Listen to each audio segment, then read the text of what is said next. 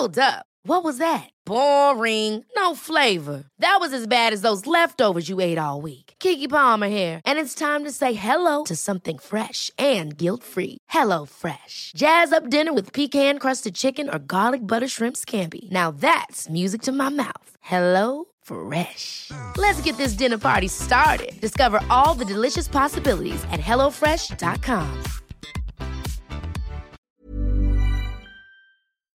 This is a Virgin Media Originals podcast series. Hello and welcome to The Tonight Show. The latest wave of COVID-19 cases was triggered by a combination of factors, among them a change in people's behaviour last month, Professor Philip Nolan has warned. Minister for Further and Higher Education, Simon Harris, is here to discuss the ongoing surge. Earlier today, Labour leader Alan Kelly raised the confusion over pubs and nightclub guidelines in the Dáil. I ask this in jest, of course, because we're not the same generation, but when was the last time you were in a nightclub? We know from yesterday that that definition for you is pretty unknown. Britain's Queen Elizabeth has cancelled her planned visit to Northern Ireland. Journalist Amanda Ferguson will have the latest. And later, broadcaster Lorraine Keane has a warning after falling victim to a social media scam. Get in touch on Twitter on our hashtag TonightVMTV.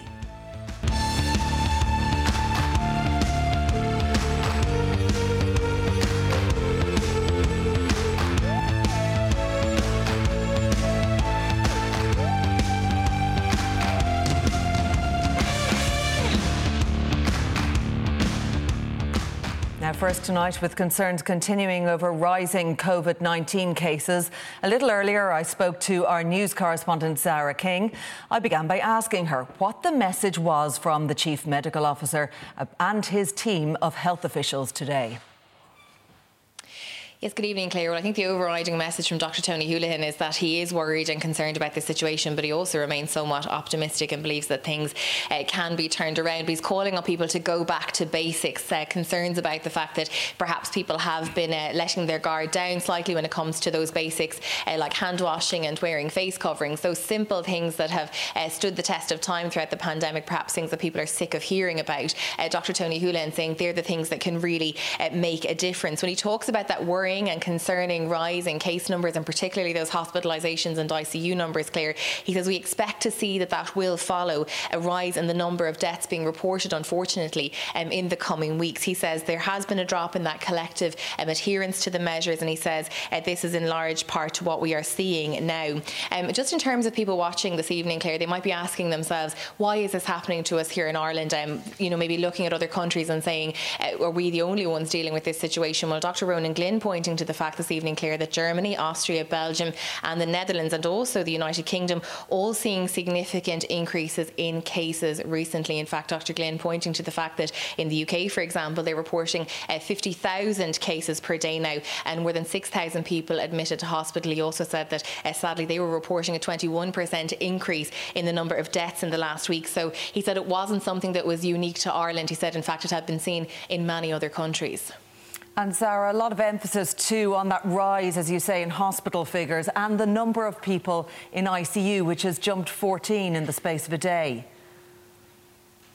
Yes, Claire, 14 admissions to ICU in a 24-hour period is a very serious number. And of course, all of these measures throughout the pandemic have been put in place to protect that frontline, to protect the health service. We know those frontline workers have been through an incredibly difficult time. Professor Philip Nolan giving us a breakdown of some of those hospital numbers. Let's take a listen to what he said this afternoon. We've seen over the last 4 weeks a progressive increase in the number of people in hospital, and now on average looking at 75 admissions per day and close to 500 people in hospital. And looking at, on average, with this sudden increase today, 7 admissions per day over the last 7 days. And of concern is we're now at 52 people requiring mechanical ventilation in intensive care, which is quite high compared to preceding periods. This week, an additional 63 deaths have been notified in the 1 week. And given the increase in case counts over the last 2 weeks, unfortunately, we will expect to see an increase in mortality in the weeks to come. And of course, all of this, Sarah, against the backdrop of this reopening happening on Friday. So questions were asked today about how nightclubs in particular can safely operate. Yes, that's right, Claire, because obviously the Taoiseach yesterday, Micheál Martin, talking about the fact that what traditionally happens in nightclubs would continue to happen. So directly, one of the reporters at the press conference this evening asking Dr. Tony Holohan about kissing in nightclubs, about people getting up close and personal. Dr. Holohan, of course, saying that he wasn't going to interfere in people's life choices, but said that people needed to make their own risk assessments when it came to kissing in nightclubs. He said that anyone who had symptoms at all shouldn't be in that nightclub setting, and it was really going to be down to individuals in terms of personal responsibility and not going to a nightclub, obviously, if you have any sort of symptoms. And as I say, asking people then to make their own personal risk assessment when it came to that. I suppose, look, to summarise what they're saying, Claire, tonight, Dr. Holohan is saying that from a public health perspective, we can't always know what is around the corner. He says if this doesn't work, these current restrictions, if they don't work, NPHET will have to come back and reconsider those restrictions. Zara, at the Department of Health, thank you so much for that update tonight. Minister for Further and Higher Education, Research, Innovation and Science, Simon Harris, joins me now. You're very welcome, Minister, tonight to the show. Thank you very much. A lot of worry and caution on the week that we're finally due to lift those last restrictions. We did know that the modelling predicted a spike, a peak in mid-October, in fact, before these restrictions were due to be lifted, when the Taoiseach announced them back when he did. But there's a sense that the government were caught unawares on it, and now it's all back on us again, isn't it? Well, I think we've got to be truthful. I think everybody has been somewhat caught unawares. For example, very high-ranking members of the National Public Health Emergency Team, as recently as a week or two ago, were talking about how close we were to suppressing the virus. And I don't say that in any way to be critical of them. I make the point as to how quickly things can evolve and change.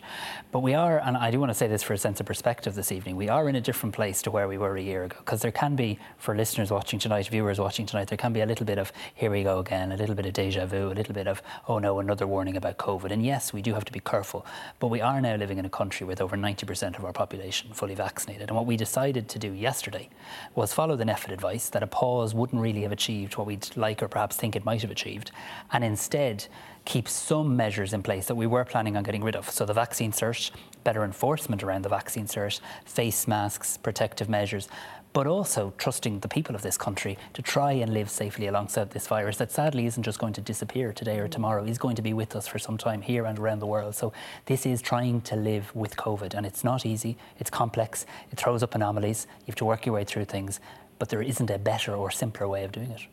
And this is all happening as we're heading back into the winter months, when we know there's already pressure on our hospitals. How concerned are you about the numbers in ICU? We see they've jumped by 14 in the space of 24 hours, as Zara was explaining there. 86 people in intensive care. And yet, is there a plan to deploy surge capacity? Because the INMO have said they have significant capacity issues now, but the HSE, as yet, hasn't deployed that surge capacity. So you couldn't but be concerned in relation to the intensive care situation, particularly, as you say, the large increase. I think about 14 additional people have been admitted to intensive care over the course of the last day. My understanding, though, is that the HSE have not yet needed to deploy any surge capacity. I would also point out that the arrangement we have in place with private hospitals to use that capacity is also there. But there is a simple message for people tonight, and it is a stark one. While we live in a country where so many people are vaccinated, there are still many people, for a whole variety of reasons, who are not fully vaccinated. There's about 70,000 people who have gotten one dose, but again, for whatever reason, have not come forward for a second dose. I was in Trinity College Dublin today, where about 500 students were estimated to get vaccinated. An awful lot of people ending up in our hospitals and ending up in our intensive care units are not fully vaccinated. And there is still time and an opportunity for you to take the decision to protect yourself, protect your family and protect your community. And we shouldn't lose sight of that message. Yes, we're very proud of our vaccination programme, but the job isn't done.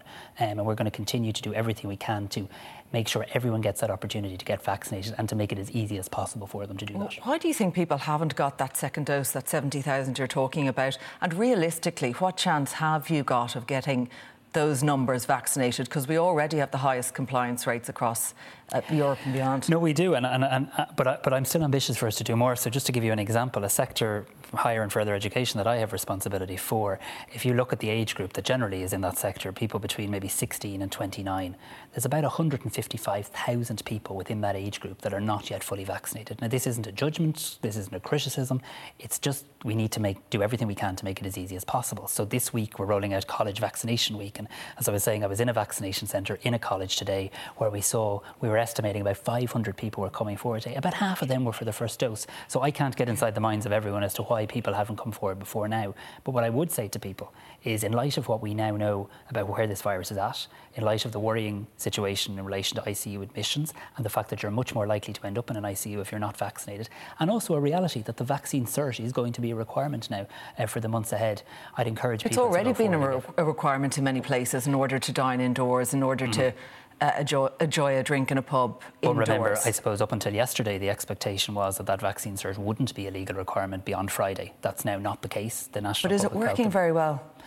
Being really honest, I think there's been slippage in this, and I don't have data on this, but I have the anecdote. But I have enough anecdotes. Well, we do have the research back that shows that it's not being checked in a third of cases. Yeah, and certainly what I'm just saying is I've heard lots of examples over the last couple of days where people have been telling me, I was in this place or that place and my vaccine cert wasn't checked. There's really two things we need to do around that. One is a job we have to do around better enforcement, but also I think a thing we all have to do to remember the vaccine cert isn't there to be an inconvenience or an irritant. It's there to make sure the business can open, but crucially, it's there to actually keep you safe. And if you're going into a premises and they're not asking you for your vaccine cert, there's no guarantee, therefore, that you're not in an indoor environment with people who are not vaccinated. We're going to have a situation come Friday that places are going to be open to full capacity. At the moment, they're not open to full capacity, and the COVID certs are still not being rigorously checked. So with extra pressure on businesses, with extra numbers coming through, with queues at the door, with the clubs open, are we really sure that all those COVID certs are going to be checked, that they're going to be cross-checked with ID? It's going to be hugely problematic, isn't it? Well, I think it is going to be challenging, but I think it's absolutely doable, because the alternative, and I'd say this to business very, very clearly, and I've heard rep bodies say they're up for this, this is your way of being open and staying open. If you want to be able to open, if you want to be able to stay open, if you want to keep the customers coming in the door and the money coming into the till, you've got to play ball in relation to the vaccine cert. And we, as a government and our state agencies, will be ramping up enforcement. But also there's a bit, and I don't want to repeat myself, but there is a bit for all of us as citizens. If you're going into a restaurant, going into a pub, and they're not bothered checking your COVID cert, they're risking your health. Go somewhere else. You know, if you're going with a big group of people, and we know we're going to be approaching Christmas party season, already we know in November people are meeting up because they want to meet up ahead of Christmas. It's getting busy, and now we know we can go out. We can go out in bigger groups. The government is saying, do it. People aren't going to walk away from a restaurant, are they? Well, I think what people are going to do is they're going to go to an environment where they feel they can safely meet their friends, safely meet their family, and know that everybody else in there is fully vaccinated. So it's a partnership approach here. It's industry and state doing its part around vaccine certs and enforcement, and it's citizens also using what we've used throughout this pandemic, our own common sense, our own cop on, assessing, do I feel safe here? I mean, if I go to a pub or a restaurant, I want to know that everybody in that pub has been fully vaccinated, everyone in that restaurant has been fully vaccinated, because that's what helps keeps me safe. Would you feel safe in a nightclub? I'm not planning on going to one today or tomorrow, but I mean, I do think it's possible to safely open our nightclubs, because we're now going to deploy a number of measures that weren't originally envisaged, making sure everyone in there is fully vaccinated, making sure face masks are deployed in certain scenarios. And I also... What scenarios now? Well, scenarios where you could be congregating, walking in, walking out, moving to bathrooms, scenarios that we see in pubs and restaurants. But the minute you're in the door, you have a drink in hand, or you're dancing... No, you can take the mask off. Being honest, I think the point you're making is fair, right? Because let's be honest, people move around nightclubs. They're generally either having a drink or dancing in a nightclub. Isn't that what a lot of people go to nightclubs for?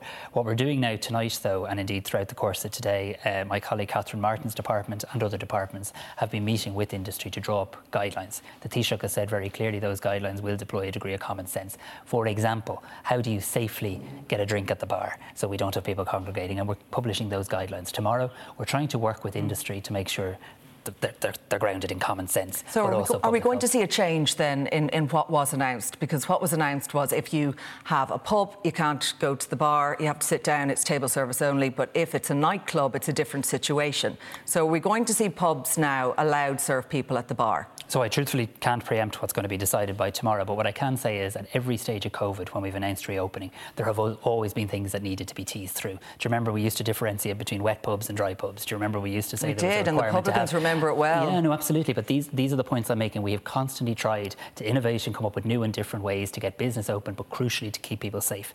Yes, we should be talking about nightclubs and how they're going to operate, but we should also be talking about the fact that there's 86 people in our intensive care units tonight in a very, very critically ill condition, and we've got to balance that. And we do have a couple of tweets in on that, Minister, people saying, if we're so concerned, then why are we using restrictions? And someone else saying, why are we opening up so much given we've one of the highest case incidences in the EU? And the truth is, because of this letter that I have here in front of me that has been published from the National Public Health Emergency Team, which says that they very strongly considered the idea of a pause. They looked at a pause, and their assessment, and not to put words in their mouth, but the way I would describe it is their assessment was that a pause wouldn't change the trajectory of this virus. Instead, what they recommend we do is really knuckle down on the basics, but also on some additional measures that we were planning on getting rid of. So to that tweeter, I would say, we were planning on living in a country where face masks would not be required except in very small circumstances, where vaccine certs would be gone.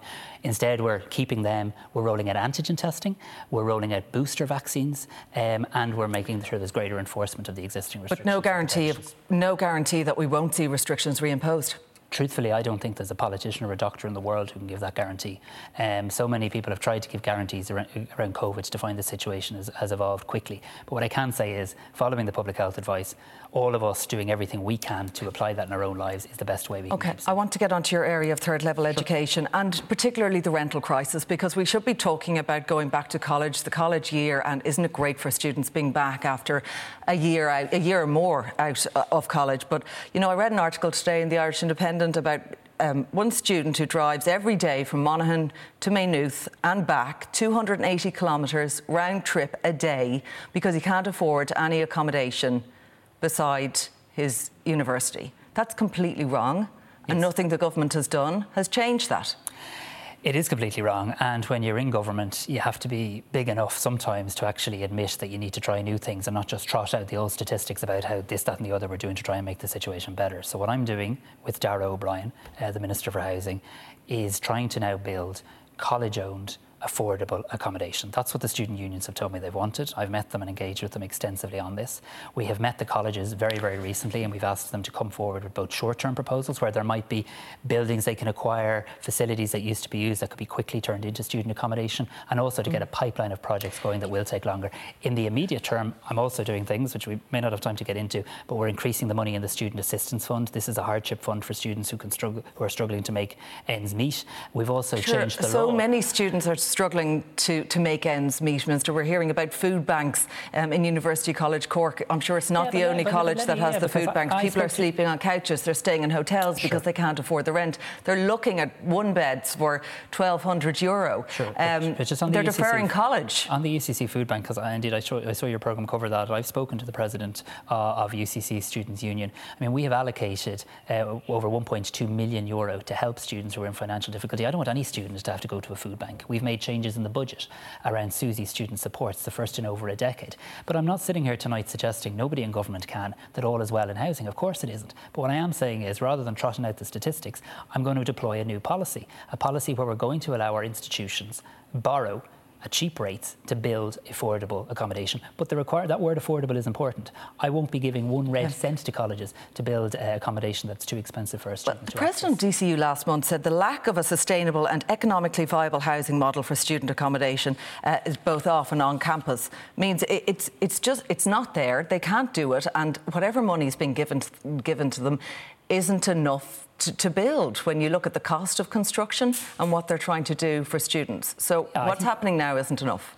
And I think he makes a fair point. And what I'm saying to Darragh Keogh, the president of DCU, and to all our college presidents is we're putting a mechanism in place for our universities to be able to borrow at cheap rates to build. But there will be a quid pro quo. We've got to build accommodation that students can actually afford, rather than accommodation, rather than ministers being invited to cut ribbon on student accommodation that no student could actually afford. And that's happening. Are we going to see a rent freeze? Because that's one of the big things. My colleague, Minister Darragh O'Brien, is bringing forward more rental proposals to Cabinet shortly, and I'll await him bringing those forward. Would you like to see it? If it achieves what it's meant to achieve, if it actually makes sure that we don't damage supply, that we actually continue to see an increase in housing supply in general in the country.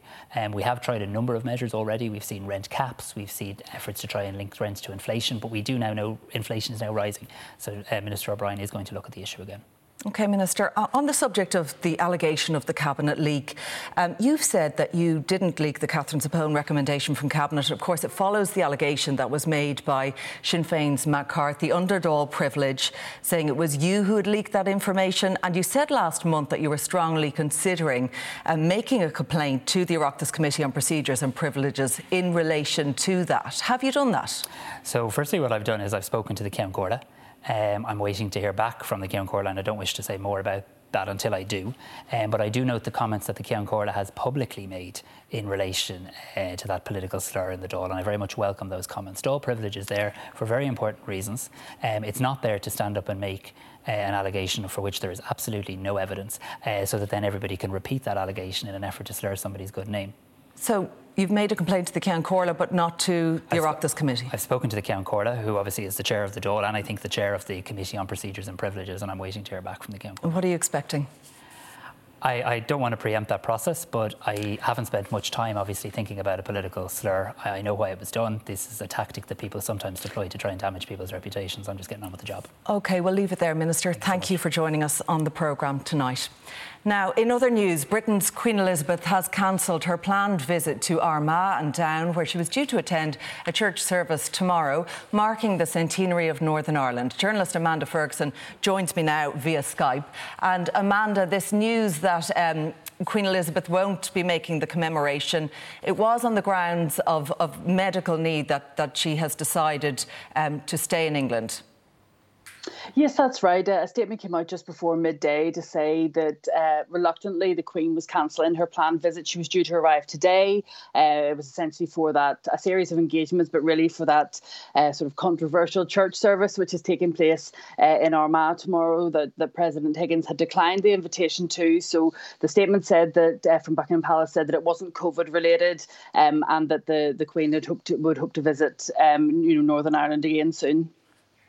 And Amanda, what's the mood like there now over this event, which has become very controversial because the main invitees are not attending?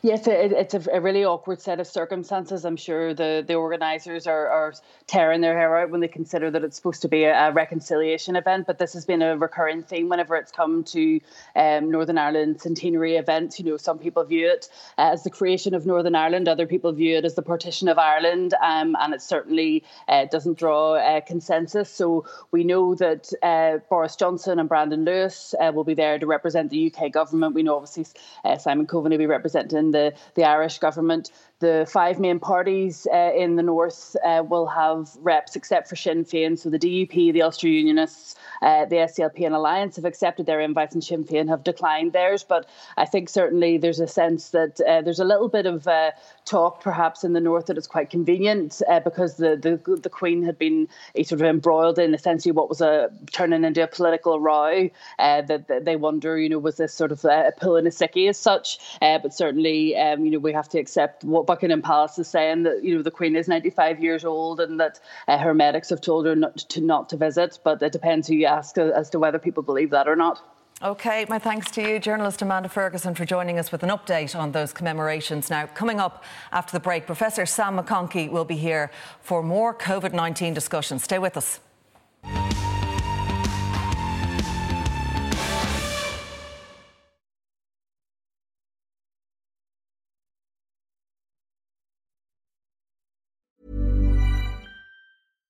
Hi, I'm Daniel, founder of Pretty Litter. Cats and cat owners deserve better than any old-fashioned litter. That's why I teamed up with scientists and veterinarians to create Pretty Litter. Its innovative crystal formula has superior odor control and weighs up to 80% less than clay litter. Pretty Litter even monitors health by changing colors to help detect early signs of potential illness. It's the world's smartest kitty litter. Go to prettylitter.com and use code ACAST for 20% off your first order and a free cat toy. Terms and conditions apply. See site for details. Hey, it's Ryan Reynolds, and I'm here with Keith, co-star of my upcoming film, If, only in theaters May 17th. Do you want to tell people the big news? All right, I'll do it. Sign up now and you'll get unlimited for $15 a month and 6 months of Paramount Plus Essential Plan on us. MintMobile.com/switch. Upfront payment of $45 equivalent to $15 per month. Unlimited over 40 gigabytes per month. Face lower speeds. Videos at 480p. Active Mint customers by 531.24 get 6 months of Paramount Plus Essential Plan. Auto renews after 6 months. Offer ends May 31st, 2024. Separate Paramount Plus registration required. Terms and conditions apply if rated PG.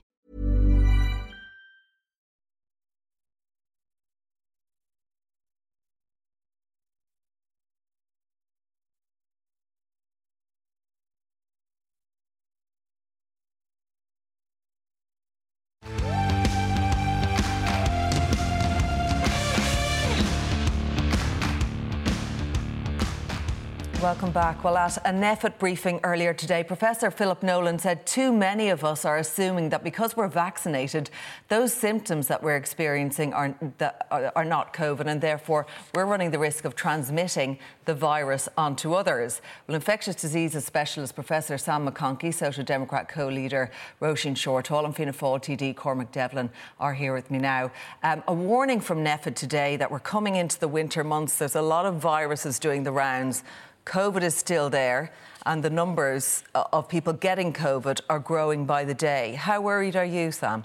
My view is that we need to remember what we've learned from the last year and a half, in that if we're sick, stay at home. If we're contact of someone who's sick, stay at home. Be tested. Go and get tested, and wash your hands, wear a mask, stay in ventilated places rather than crowded indoor places. So I think those basics really should, and I think most people are continuing those. And I'm delighted that we now have mask wearing in an ongoing way for the next few months. Now, you just said stay in ventilated places away from crowded indoor places. The nightclubs are opening up on Friday, but it's not...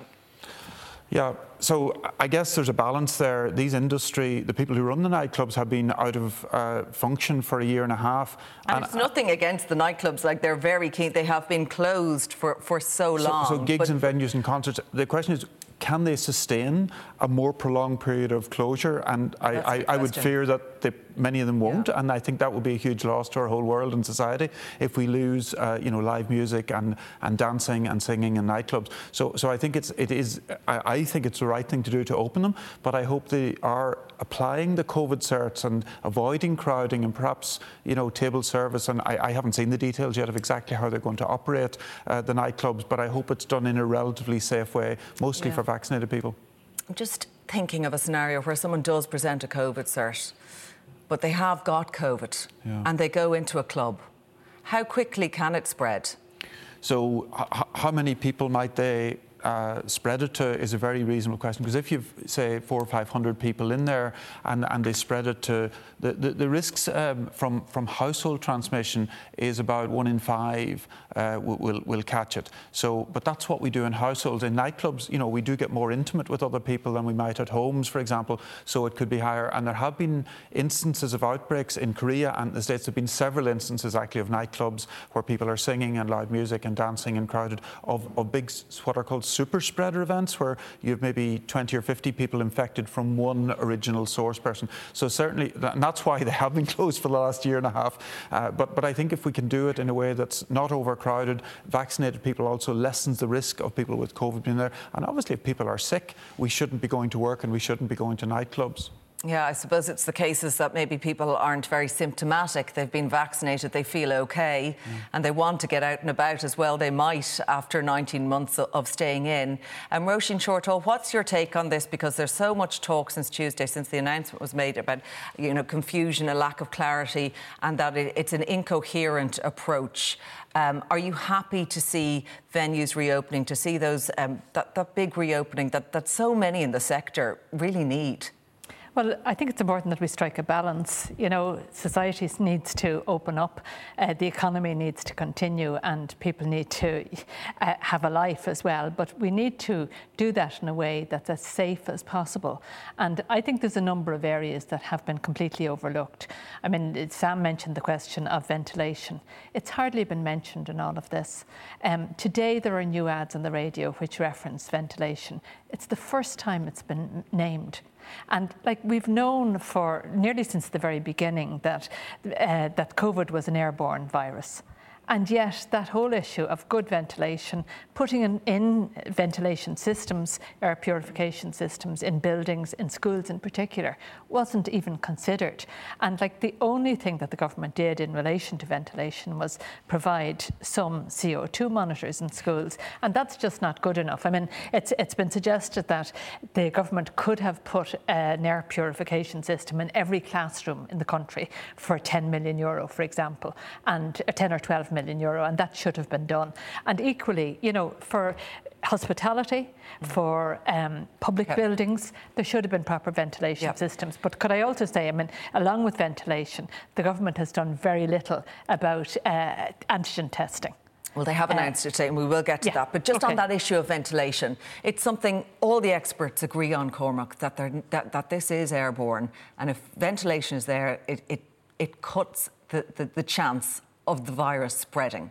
Correct, it does. So why aren't we putting money into that? And why aren't we enforcing good ventilation in our buildings across the country? Well, over the last number of months and, last year and a half, there have been supports for businesses to try and improve their premises, to try and give them the option of reopening. And one of them is ventilation. And there have been others in terms of improving their outdoor seating. So there was a recognition from early on. I remember a couple of days before reopening, and restaurants were saying, we've got no guidelines on ventilation. We've been told nothing. And this was maybe the weekend before they were due to reopen. And how would you put good ventilation in place, especially in some of the older buildings? Well, some of the venues, you mentioned nightclubs, for instance, some of the venues already have ventilation, in place. Now, I'm sure we could all think of ones that don't. But the reality is, and I would agree with Roisin on some aspects, we do need to make sure that we have the economy reopen. And where we wanted to be on Friday the 22nd was a complete reopening. Unfortunately, like many things during this pandemic, we've had to move. So on the guidelines and on the information given to businesses that are going to reopen, thankfully, they are being worked through as we speak. Yeah, what do you think about we're hearing now that you'll have to socially distance to go to the bar? Yeah. That's not going to work, is it? Look, some of the measures we're going to learn as they are implemented, and we also have to ensure that they are implemented where possible, because this is about reopening safely. A lot of people, particularly young people, want to see bars and nightclubs reopen. Certain students haven't been in a nightclub. If they were in fifth year 2 years ago, they've never seen the inside of a nightclub at all. So, there is that cohort too. But they probably have. Well, they may have, but that's a different issue. Okay. This is 3 days before businesses are due to open, and the government still hasn't worked out guidelines in relation to ventilation, and they're engaging today and tomorrow and in the coming days. Why wasn't this thought through beforehand? There's a lot of confusion now about what businesses can do. Because, pubs weren't happy about a lack of bar service, and gigs and musicians weren't happy that everyone would have to be seated. Do you think they'll have to row back on a lot of the mitigation measures? So basically what the government wanted to do, which would see more of a restricted reopening, do you think they're going to have to just let it be more open in order to be fair to all parts of the industry? Well, the difficulty is, of course, that the figures are going in the wrong direction. And we have very high case numbers at the moment. We are in a surge, and the figures in the hospitals, are extremely tight. 464 people in hospital, 86 in ICU. Only a handful of ICU beds available. And, that is the absolute priority here. So, while places are opening, it's really important that those mitigation measures are got right. I hope, Claire, it's almost the opposite. In fact, we've more enforcement of things like COVID vaccine certs in pubs and restaurants, which, most of us have seen a lot of, but not completely. So we need to see really robust enforcement. Restaurants most of them have a licence, pubs all have a licence, so they're regulated industries, they're regulated properties, so it is possible to enforce how they let people in and insist that they check people's COVID vaccine cert before they actually come into the thing. And I'd like to see better enforcement, which I hope happens on Friday. So we shouldn't see this as some sort of Freedom Day, like Boris Johnson's words from England. They had to row back from that, and we need to delete that completely. It's sort of simplistic and binary and fundamentally wrong. A lot of people are saying the antigen test announcement came, it was very welcome, very late, but it finally came this week. What do you think about the plans around antigen testing? A good thing? So I think the language we're using is not nuanced enough to get to the heart of the problem, that there are 40 to 45 different commercial antibody tests, or antigen tests, and some of them, which in fairness, myself and some of my colleagues were involved in evaluating them early on, and they turned up not to perform very well, poor sensitivity, low specificity, and were quite different when we evaluated them independently from what the makers claimed on the tin.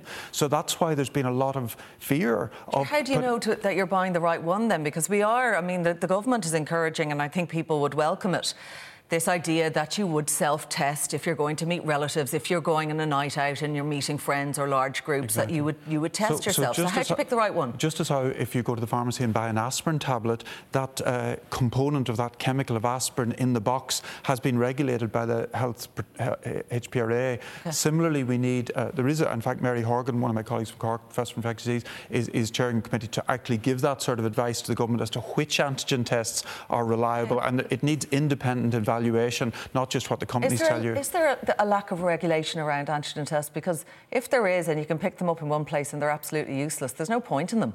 Well, I think that the last time I was on the show, actually, the CMO had cautioned against that exact point about some of them not being, the efficacy and not being sufficient enough. But I think, look, it is really important that we've moved to use antigen testing because it is going to allow people who maybe haven't been vaccinated or can't be vaccinated to actually enter premises. That's an important part. Now, one thing that Roisin had said earlier, like the Social Democrats weren't even supportive of the COVID cert in the first instance, saying it was going to cause chaos. No, that's wrong. That's wrong. I'm not correct on that. Okay, and then the other thing is that now that it's actually, we're in use, we're going to have antigen on top of that.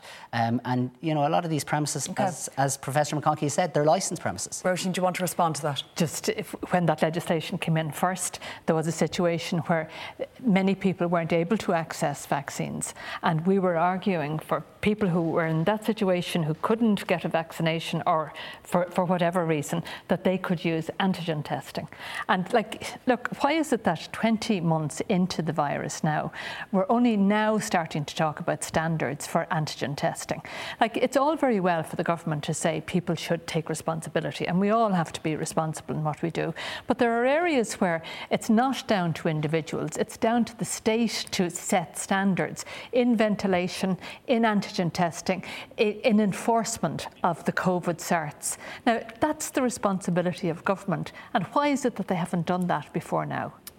Sam, I just want to ask you about what we're likely to see over the next 4 to 6 weeks. We will, after Halloween, be talking about Christmas, the run into Christmas, the fear of a repeat of last year. How do you see it all playing out now in the coming weeks? Yeah, I would like to reassure the listeners that what's going to happen over the next 4 to 8 weeks, I believe, will be quite different from what happened in January of this year, or indeed March and April of last year, which was obviously horrible for all of us. So we're in a very, very different situation. And the models that I've been using and a lot of us using are difficult in this complex time when there's some people vaccinated, some not, and there's different age profiles of vaccination. So there's a bit of uncertainty there. I'm been looking at what happened in Israel and UK, and there it does seem to that as things open up, there's a rise, as we're seeing. I expect that will go on between another 2 to 6 weeks, and then it will plateau, and then it will gradually start to drop. I'm hoping that we do have enforcement of things like vaccine certs, and I'm hoping that, you know, we've continued uptake in the vaccination, because as the unvaccinated get COVID, then they get partial immunity. Right. Okay. So that's what we're depending on. Those who have not yet got vaccinated, children and unvaccinated, will get COVID and get partial immunity. Okay. And then they're protected for a period of time. All right, so slightly hopeful note to finish on. We'll have to leave it there. My thanks to the panel. Coming up after the break, Lorraine Keane will be here to tell us how she fell victim to a social media scam. Stay with us.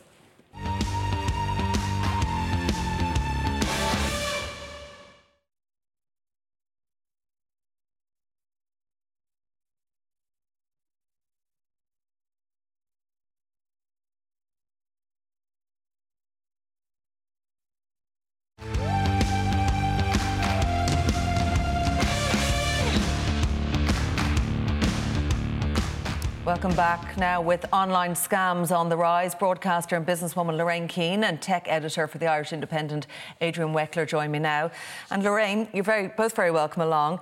Lorraine, you're here with us tonight because you've been targeted in a scam with a message on social media, on Instagram, and an email. Yes. And you fell for it. What happened? I think these scams and these cyber criminals are just getting more and more sophisticated. I would think that I'm quite tech savvy.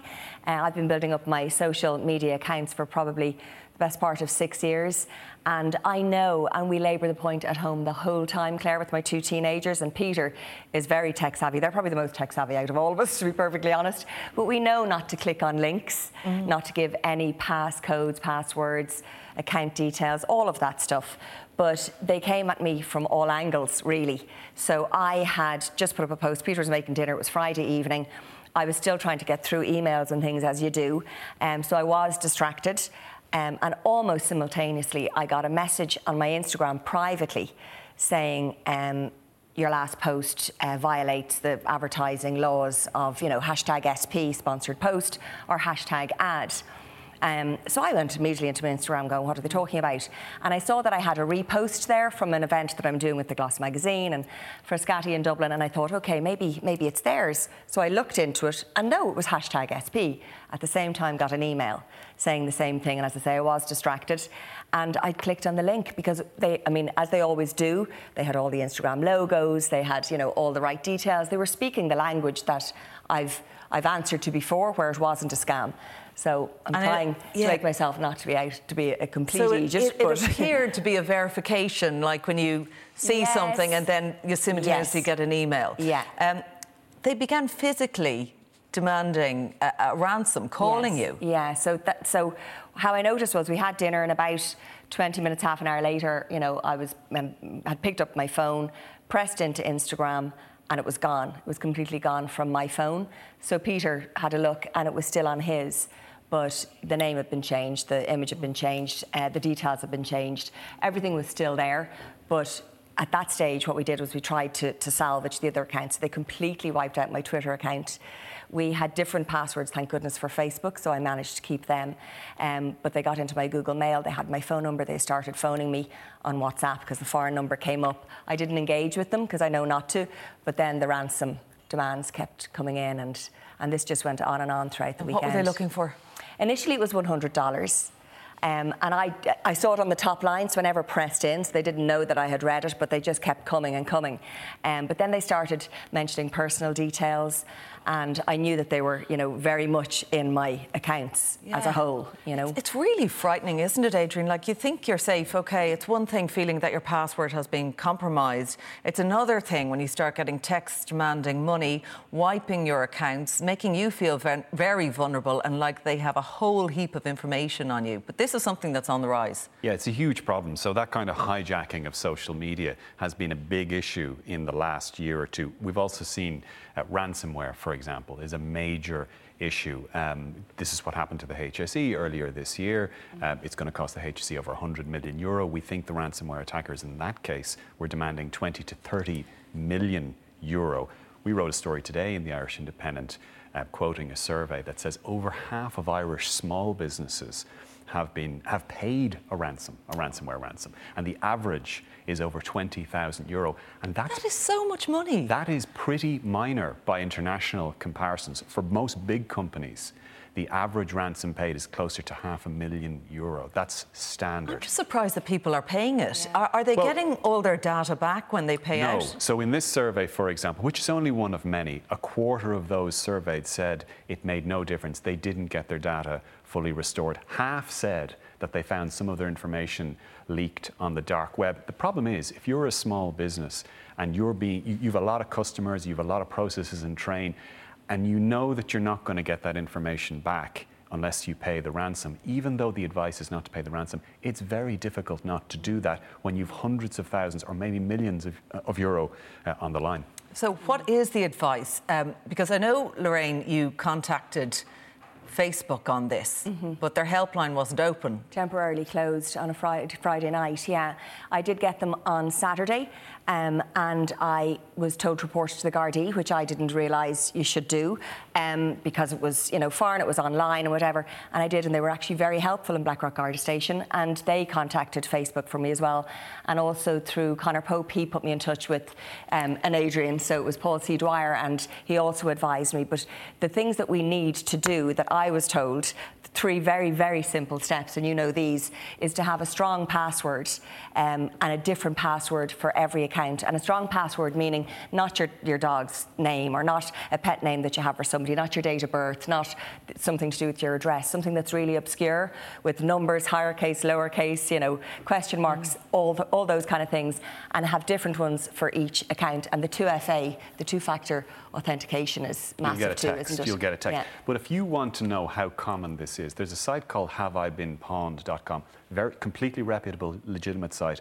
If you visit that site and put in your email address or more than one of your email addresses, it will tell you immediately which of your online accounts has been compromised, possibly with your password compromised. Now, the problem for most of us is we use the same password for an awful lot of accounts. So if one is compromised, the rest is compromised. We shouldn't all admit that, of course. I'm sure you don't. I don't anymore. No, of course I don't. And what they use this for is they'll get into one account, they'll maybe try and send emails or texts knowing some personal details about you. They'll get into your other accounts and they'll go deeper and deeper and deeper until it results in either a ransom demand or something else. Is a trick when your advice, say, I know I'm sure on other mobile devices that they recommend a strong password and you can set that. You don't know what it is. I mean, yes. It's full of numbers, It's about digits. 20 letters and numbers. And is that a good idea? It is a good idea. Sometimes there is the fear that if you're doing that, you're captive to one ecosystem. Like if you use an iPhone, for example, it will always suggest that. That makes you much less likely to leave your iPhone or to leave iOS. It's still a good idea to do it, though. It's a very bad idea to use the same password for multiple accounts. Mm-hmm. Have you lost all your information or have you managed to get it back? Well, so far, obviously without paying. Yeah, because I didn't engage them and I didn't, and the ransom demands went up and up and up. And I knew that if I engaged them at all, that would happen. So they just kept demanding and kept telling me that they had all my personal details, and it was just like, for me it is a small business, but it is a significant amount of my kind of earnings, and it was like somebody putting a match to your business and just watching it burn piece by piece, because they were saying to me on Saturday morning on text, we're going to delete your posts one every second. And my daughter Romy went on my Instagram and you could see them just deleting one by one by one. And then I'd get messages saying, one more button and your account is completely gone. And it's so personal. Yeah, well, there are photographs up there that are personal, absolutely. It's been amazing for the charity work that I do. I wouldn't have had Fashion Relief during the pandemic if it wasn't for online and my social media accounts. And yeah, it's my little business too, so it was very... you just feel so vulnerable, Claire. Like, it was just horrible. It felt like there was some criminal, some murky criminal just living in the house with us for the entire weekend, And the vulnerability that's there, when we look at a growing number of kids going online as well, Adrian, are they very vulnerable to this kind of scamming, that criminals can get personal information about young children? Counterintuitively, kids are actually better defended against a lot of this stuff because they take privacy more seriously. The services they use tend to be services like Snapchat, which have privacy by default. They're disappearing messages most of the time. They grow up not really trusting a lot of the systems that we trust. They don't use the IT in the same way. I do have to say, though, it would help if there was a stronger message coming from on high. We broke a story last month that the HSE is still using 30,000 PCs with Windows 7, the obsolete Windows 7 on it. Ireland ranks 52nd in the world in terms of cybersecurity, between Tunisia and Nigeria. Oh. So, we've a long way to go. We've a long way to go. OK, well, that's it from us. My thanks to Lorraine and to Adrian. Our show will be broadcasting live from the Workman's Club in Dublin City Centre tomorrow evening on the eve of the latest reopening phase. But from all the late team here tonight, good night. Take care.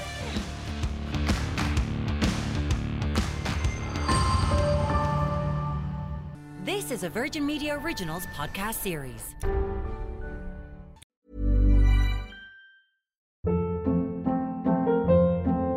Hold up. What was that? Boring. No flavor. That was as bad as those leftovers you ate all week. Keke Palmer here, and it's time to say hello to something fresh and guilt-free. Hello Fresh. Jazz up dinner with pecan-crusted chicken or garlic butter shrimp scampi. Now that's music to my mouth. Hello Fresh. Let's get this dinner party started. Discover all the delicious possibilities at HelloFresh.com.